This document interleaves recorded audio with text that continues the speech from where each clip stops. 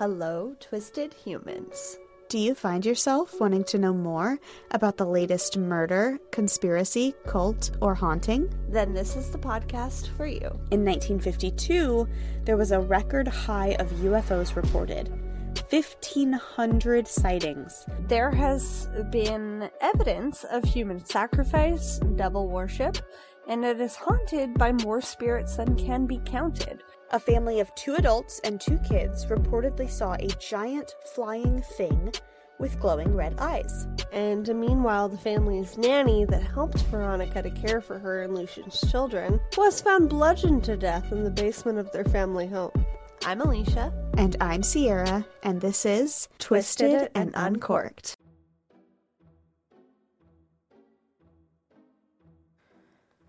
Welcome, friends, to the last Frightful Christmas episode. I hope you enjoyed these true scary stories as much as I enjoyed reading them for you. Before we get started, I wanted to wish you a very healthy and blessed new year. You know the drill. Grab your favorite hot beverage, turn off your lights, get cozy, and listen to these true, eerie stories.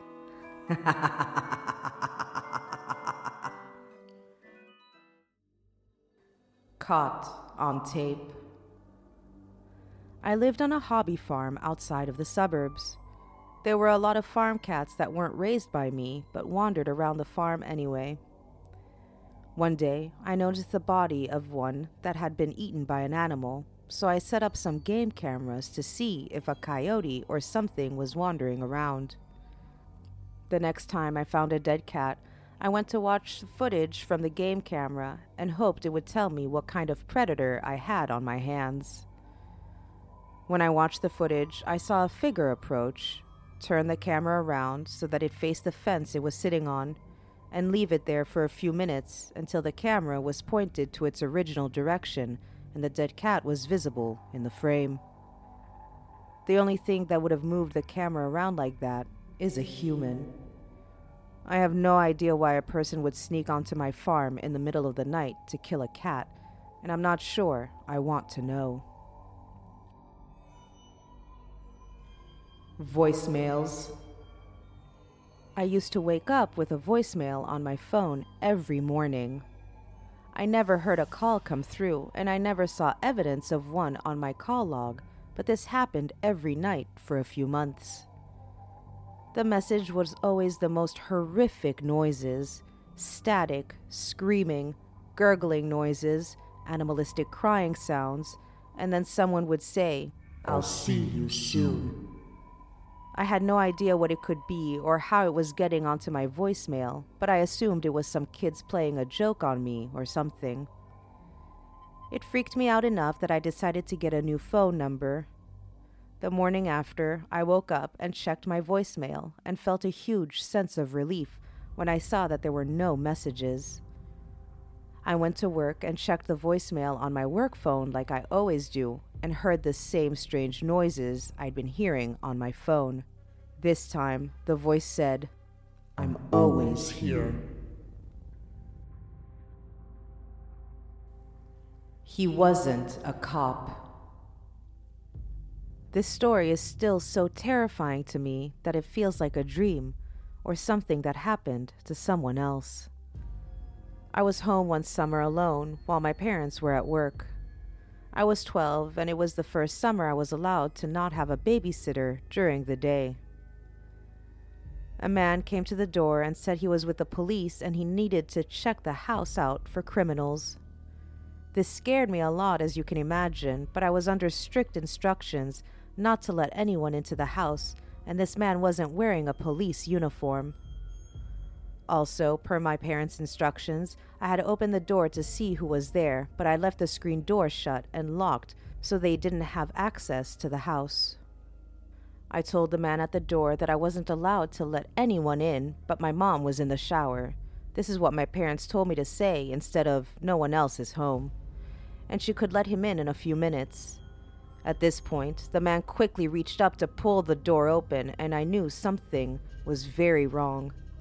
Finding the screen door locked, he took his keys out and began digging at the screen to get inside.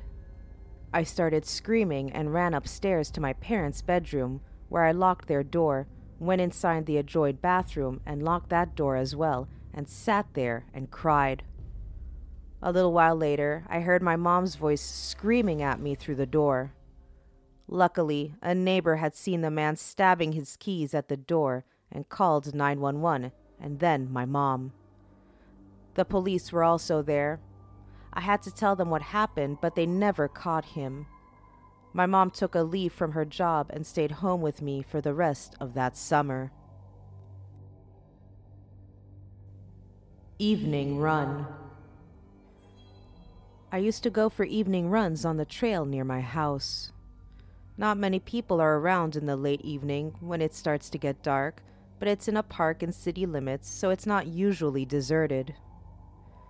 One night, I got going a little late and realized I was going to be doing the second half of the jog in the dark.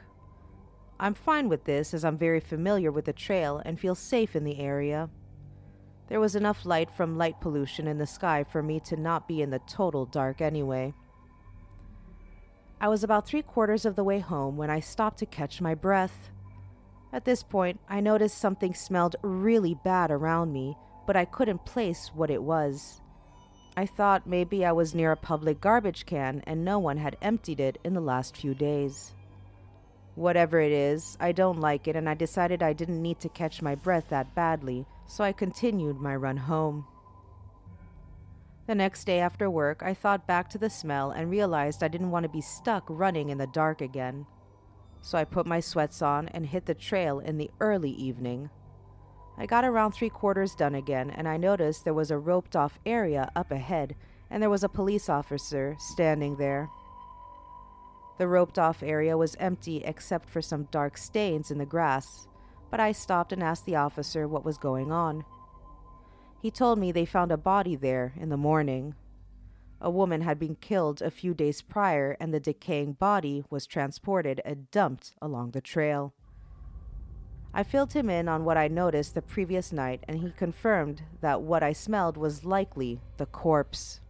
Given that it had just gotten dark when I came through the scene, the officer told me I was lucky, as I was probably pretty close to interrupting whoever was leaving the body there. Evil little boy. There was a little 7-year-old boy in my neighborhood that kind of freaked me out. He had pale skin and dark hair and black eyes, so I thought maybe he just reminded me of the little boy from The Omen. One day, there was a family emergency, and his mom frantically asked me if I could watch her kids while she and her husband went to deal with the situation. Of course, I agreed and went over there and told the kids we were going to have a surprise movie night. We watched a bunch of Pixar movies, and it was actually pretty fun. The other kids went to bed without a fuss, but the creepy kid just kept following me around and saying he didn't want to sleep. Finally, I got him to go to bed by promising him I'd tell him a bedtime story. I asked him what kind of story he wanted to hear, and he said, "One where Mommy dies." The lore. My friend lived a few blocks away from me in our city, and we would walk home from each other's places late at night. It was a little risky just because in any city it's never completely safe, but we had a system in place of texting each other when we got home, so we thought it was fine. One night, I was making this walk home when I heard a baby crying. Not just crying, but screaming in a way I've never heard from a baby before. I stopped and looked around and didn't see anything, but I started walking towards the noise just because it was so weird to hear a baby crying in a neighborhood where mostly 20-something kids lived. I realized the crying was coming from the middle of a parking lot behind the apartment complex next to mine. I couldn't see anything, but I was hesitant to go investigate. I was worried because it really sounded like something was wrong. My fear got the best of me, and I sped walked home, where I called the police from the safety of my apartment. They sent someone to investigate, and I left my number. I got a call from a police officer about 30 minutes later. He said he searched the area and didn't see or hear anything strange, but he wanted to call me and let me know that men sometimes use recordings of hurt babies or children to lure women into an area where they can be abducted. She told me not to call the cops. I live in a nice suburb and never really worried about crime before this happened. I was woken up in the middle of the night by a frantic woman banging on the door. I could see out the window that she was dressed nicely and looked pretty normal for the neighborhood, but I still didn't want to open the door because I lived alone and it was in the middle of the night. I asked her what she wanted, and she said she was running away from her husband, who had beat her, and to please let her in. I was still scared, so I told her I was going to call 911, and she should just wait on the porch. I went to get my phone, and when I came back, she had vanished. I called the police anyway, and when they came, they said they'd gotten another call in the neighborhood from another person who this woman had told not to call the police, but to let her in, and the neighbor had gotten suspicious. They think this was a hoax used to gain entry to the house, and there were likely other people waiting just outside my house to barge in if I had opened the door. The intercom. I'm almost 99% certain my apartment's intercom system saved my life.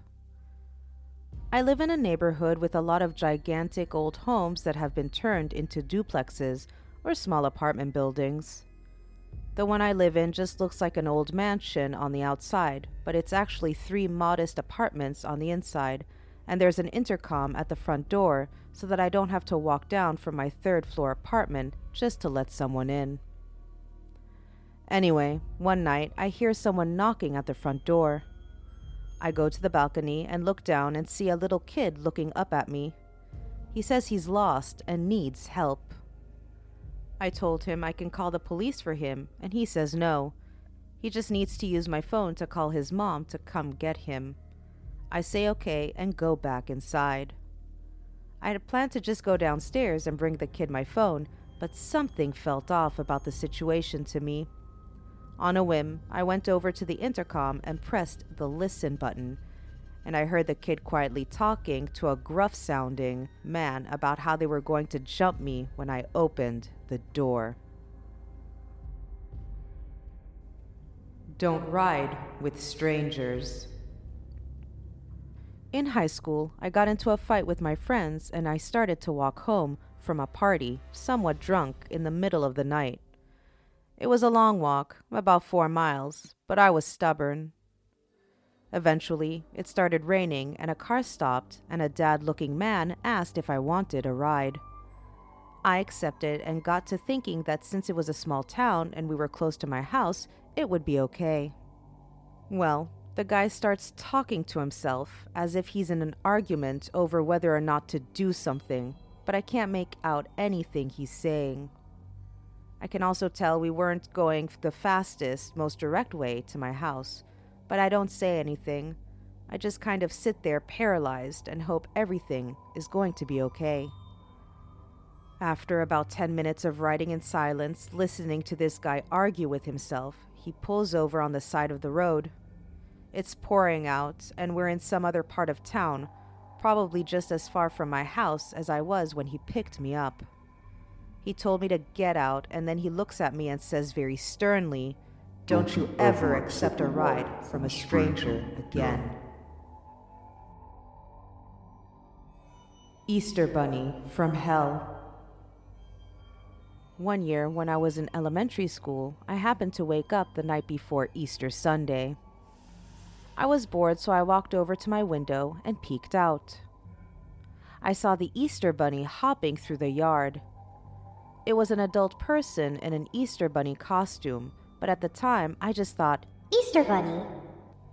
I got really excited and left my bedroom and started going down the stairs. But as I walked past my parents' bedroom, they stopped and asked me what I was doing. They wouldn't let me go outside and play with the Easter Bunny, which made me really angry, but eventually they got me back in bed and I went to sleep. It wasn't until years later that I realized how creepy the whole thing was. There was some stranger outside dressed up like an Easter bunny in the middle of the night, and I almost left my house to go and play with them. If my parents hadn't caught me going down the stairs, they wouldn't have even noticed I was gone until morning. We have come to the end of our Frightful Christmas series. I hope you enjoyed these creepy tales. Don't forget to follow Beauty Unlocked on TikTok, Instagram, and YouTube. Your support really means the world to me. Happy New Year, my loves. Stay safe out there, and remember that real life is scarier than fiction.